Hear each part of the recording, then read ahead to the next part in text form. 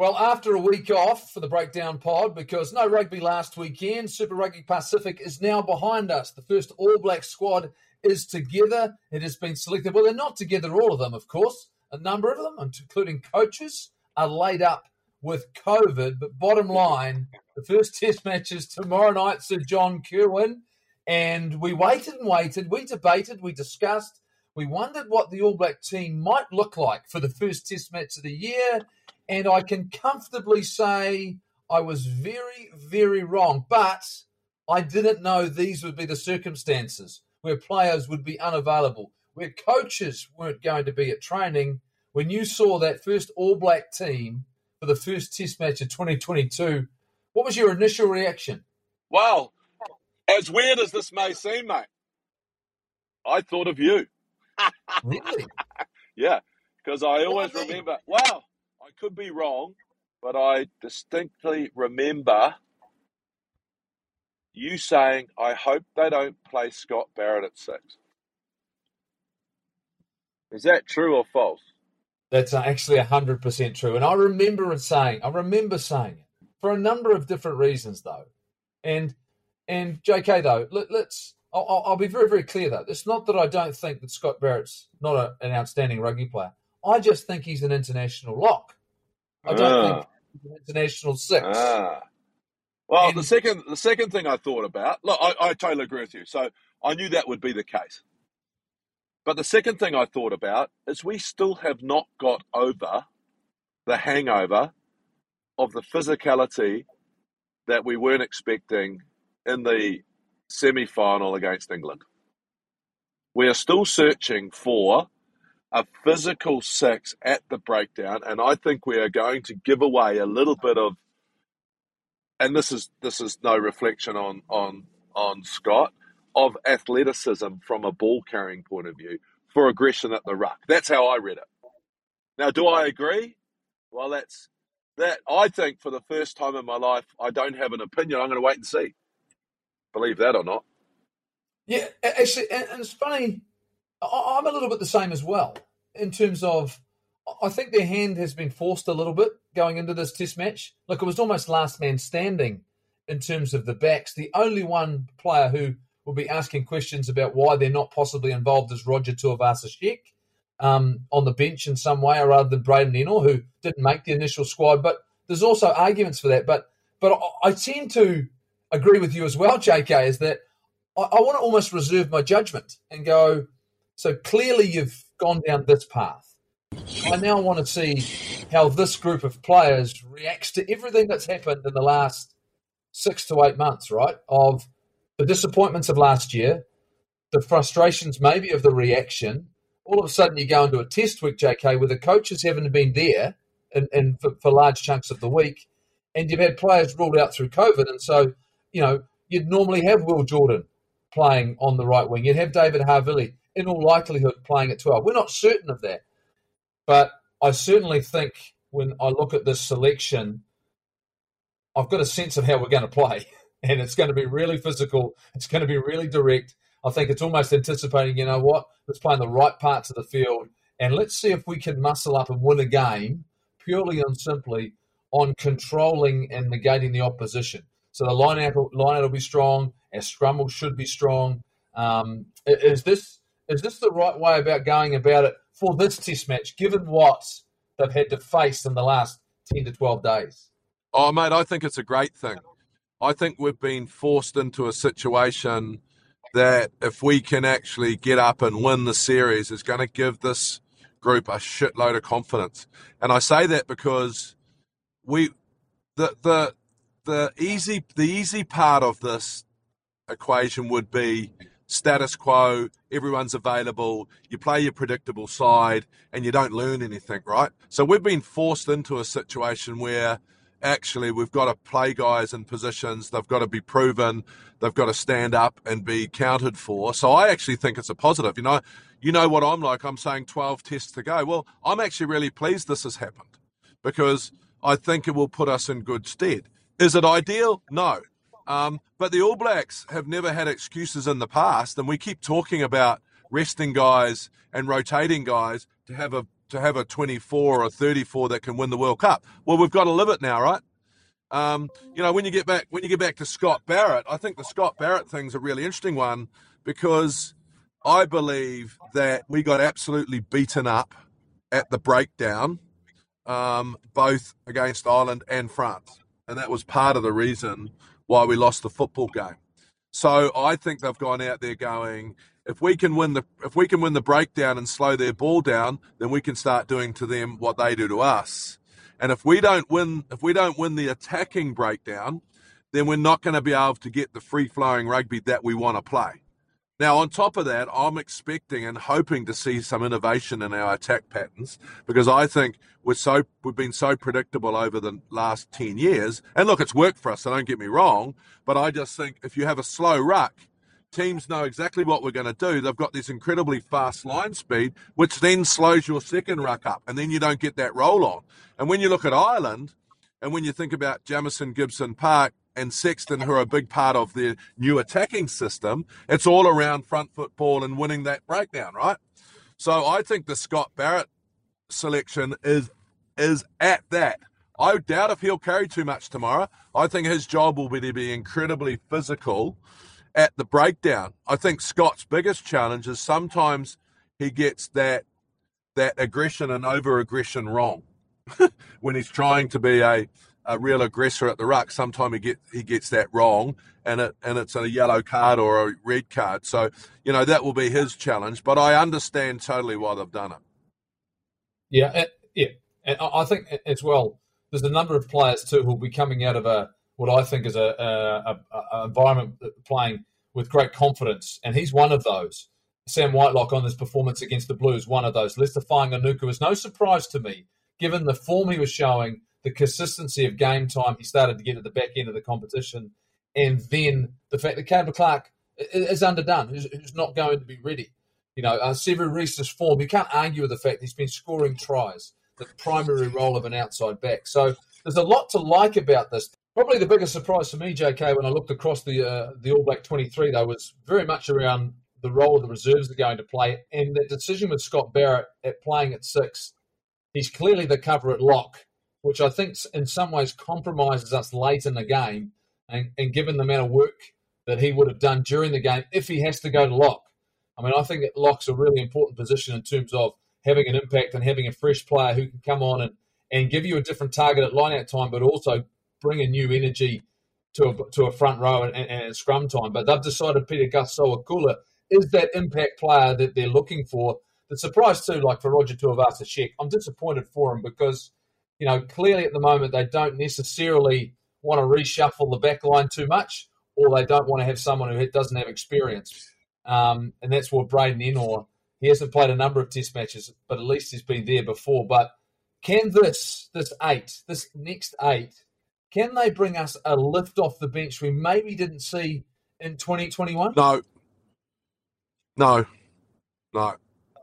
think for the first time for a long time, the bench is probably not where you'll go early. I think possibly front row you might, but I don't think they're going to see the bench as the difference. Probably Peter Gus might be someone that'll come on, but I don't think if everything's going well in the 50, and I could be wrong, but I don't think if everything's going well they'll be making many changes. I think Whitelock and Retallick are going to have to play 80, and I think they will. I don't know where they're going to put Peter Gus on.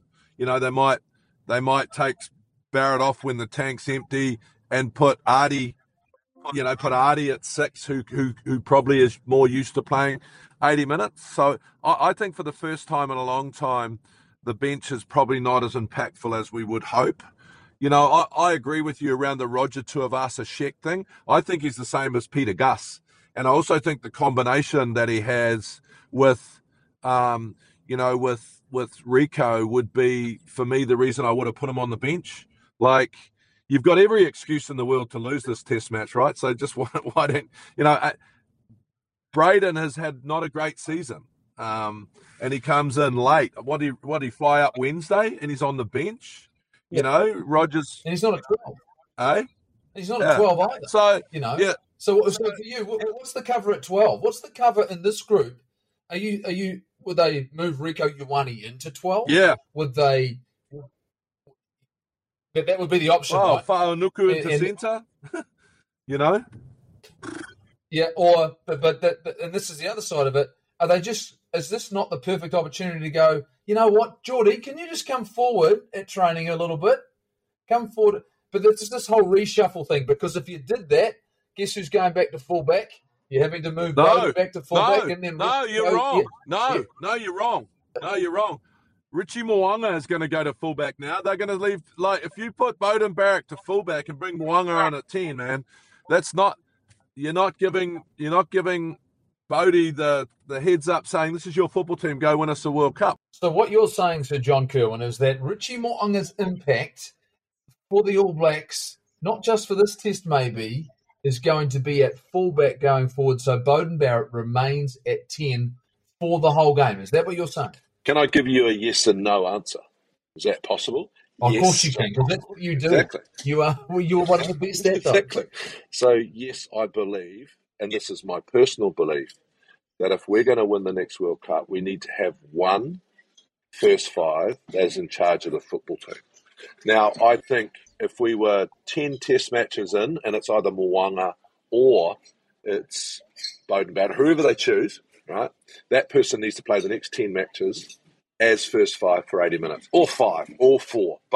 And then you can start taking them off for 10 minutes for tiredness. But I just think that if they think that Bowden Barrett is the number 10 that's going to drive the football team forward, and this will split a country because half will say that it's Mo'unga, and I don't have an opinion on that. But what I do have an opinion on is if you are going to make one of those, then he needs to play the 80 minutes. And the person that comes off the bench needs to come off the bench and play fullback, and then we play that two fullback game that we spoke about. I think I've seen enough of Mo'unga at fullback in the defensive patterns to not worry about it. His height might be an issue if they're doing competitive high balls, but can't question his courage or his ability. So I don't think we'd lose anything. So it's my opinion, it's my technical opinion. Whether they do that or not, it's another one. Yeah, and look, I tend to agree with you. As a fact, I don't look at the two of them in isolation. I look at them together, and I look at what's in the best interest right now. And to your point, we need someone to drive the ship for a long period of time.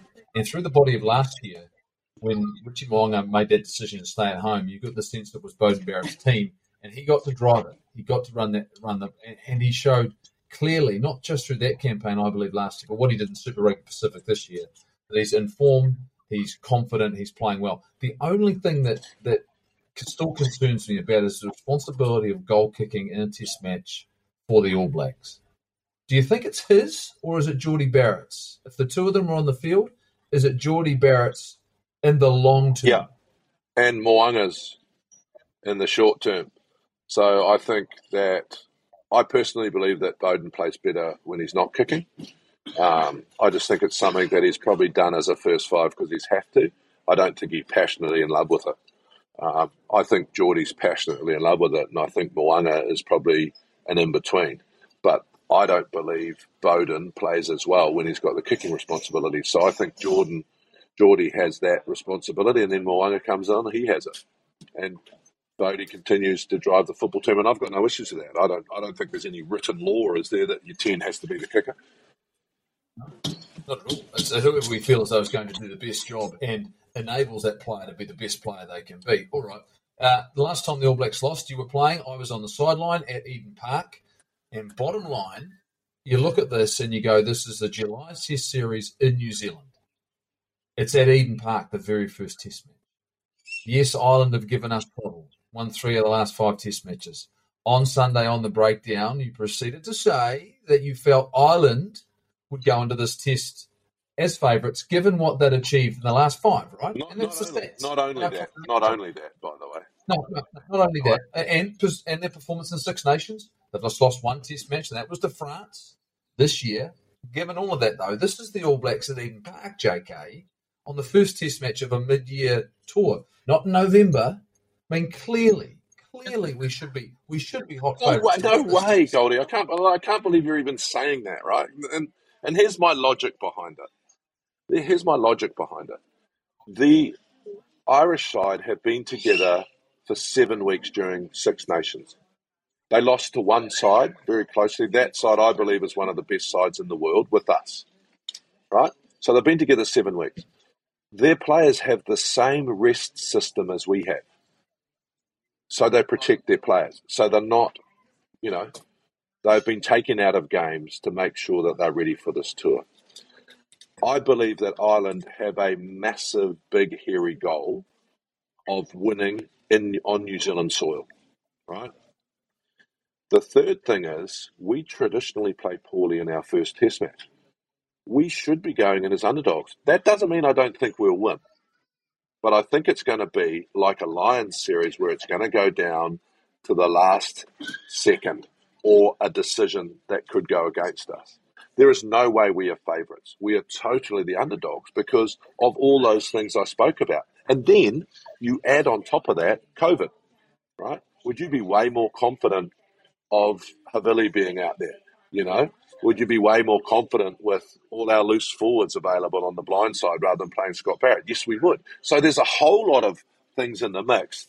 Now, I don't think we'll lose, but we could lose, but I think it'll be by 1 and 2 points, and it might break that Eden Park hooter. And I'm only saying that we're the underdogs because of those set of factors that have led us into this. I mean, we have no combinations out there tomorrow.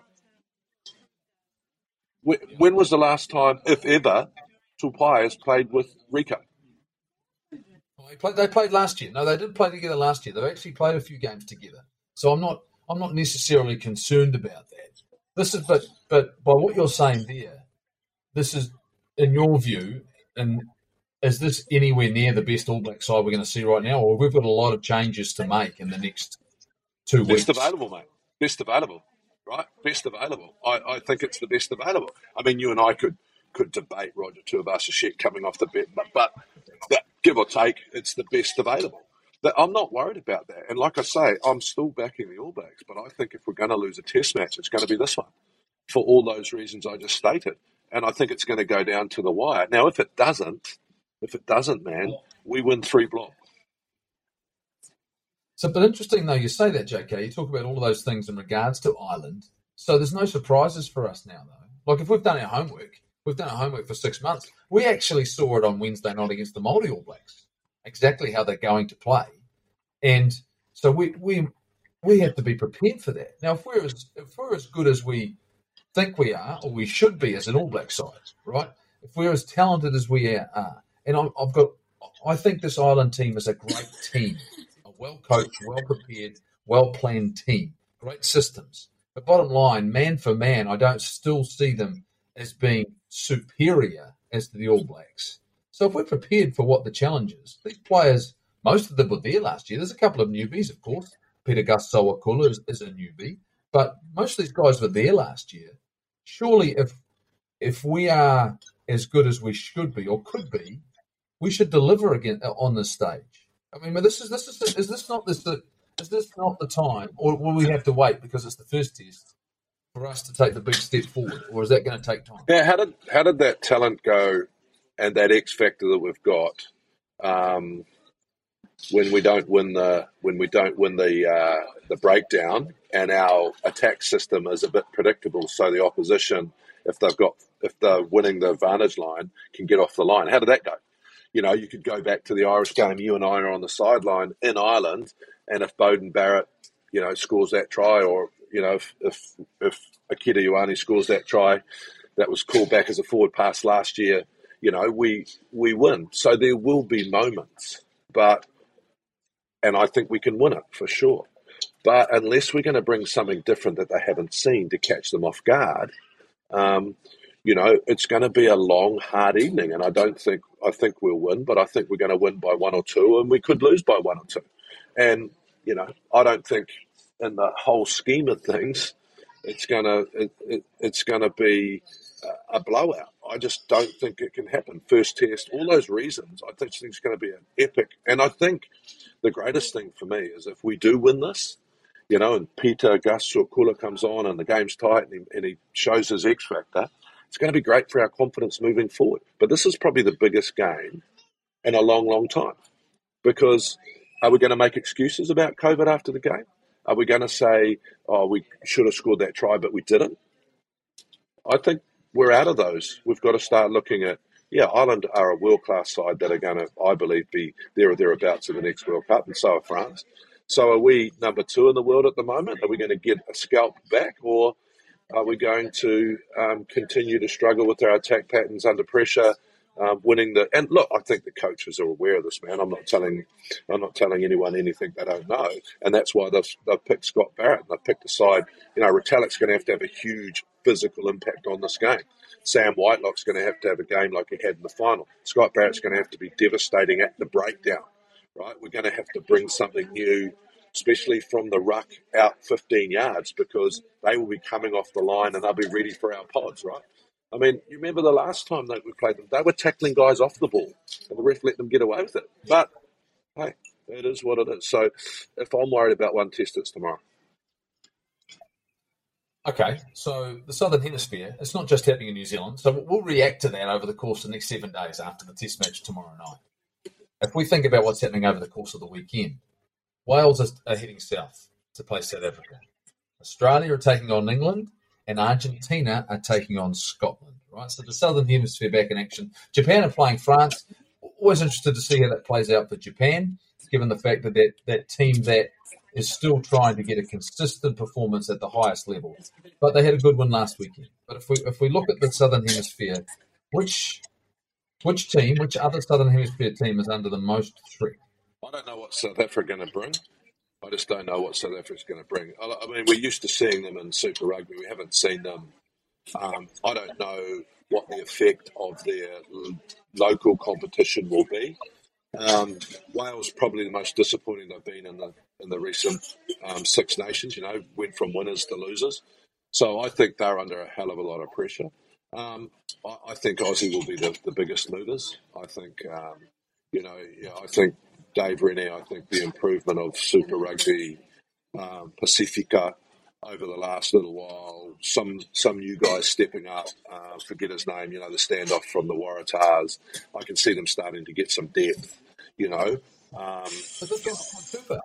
John Kirwan, they are back at Quake Cooper. Yeah. Well, I think he came into the side last year and gave them confidence, but they'll need to bring in, they'll need to bring in some of these young guys. But I just think Dave Rennie will have them organised very well. Will they deal with the aggression? Don't know. Will they deal with that sort of breakdown? And I think the biggest thing over the weekend of football for us to probably talk about on the breakdown is the breakdown. Yep. Are we going to see it ref differently? That we're more on our feet in the Southern Hemisphere, they're more off their feet in the Northern Hemisphere. But I think they've got the balance right in the Northern Hemisphere between, the kicking game, the tough game, and the expansive game. And I think that's where there could be some differences. I look at that series across the Tasman. I think it's probably the big one for me, for both coaches, for Eddie Jones and Dave Rennie, about are you making progress? Because Eddie Jones has talked about his young group. He's got these young players, Marcus Smith, first 5'8". He's going, well, this guy's he's a potential superstar, but he's in, like all teams are, right? We're in the same situation. We keep talking about the number of test matches we have this year, the limited number of test matches you have next year in preparation for a Rugby World Cup. I think for a number of these teams, and particularly I look at Australia and going, well, your circumstances aren't going to get any better because all your players are available. You've got everyone available. They didn't have them end-of-year tour. Everyone is fit and available and ready to go. We're no different in terms of we've lost some through COVID. The Argentina one's the real, I suppose, one I'm looking forward to seeing them play again, and I'm hoping they can get some footing. So Michael Check is in charge there, right?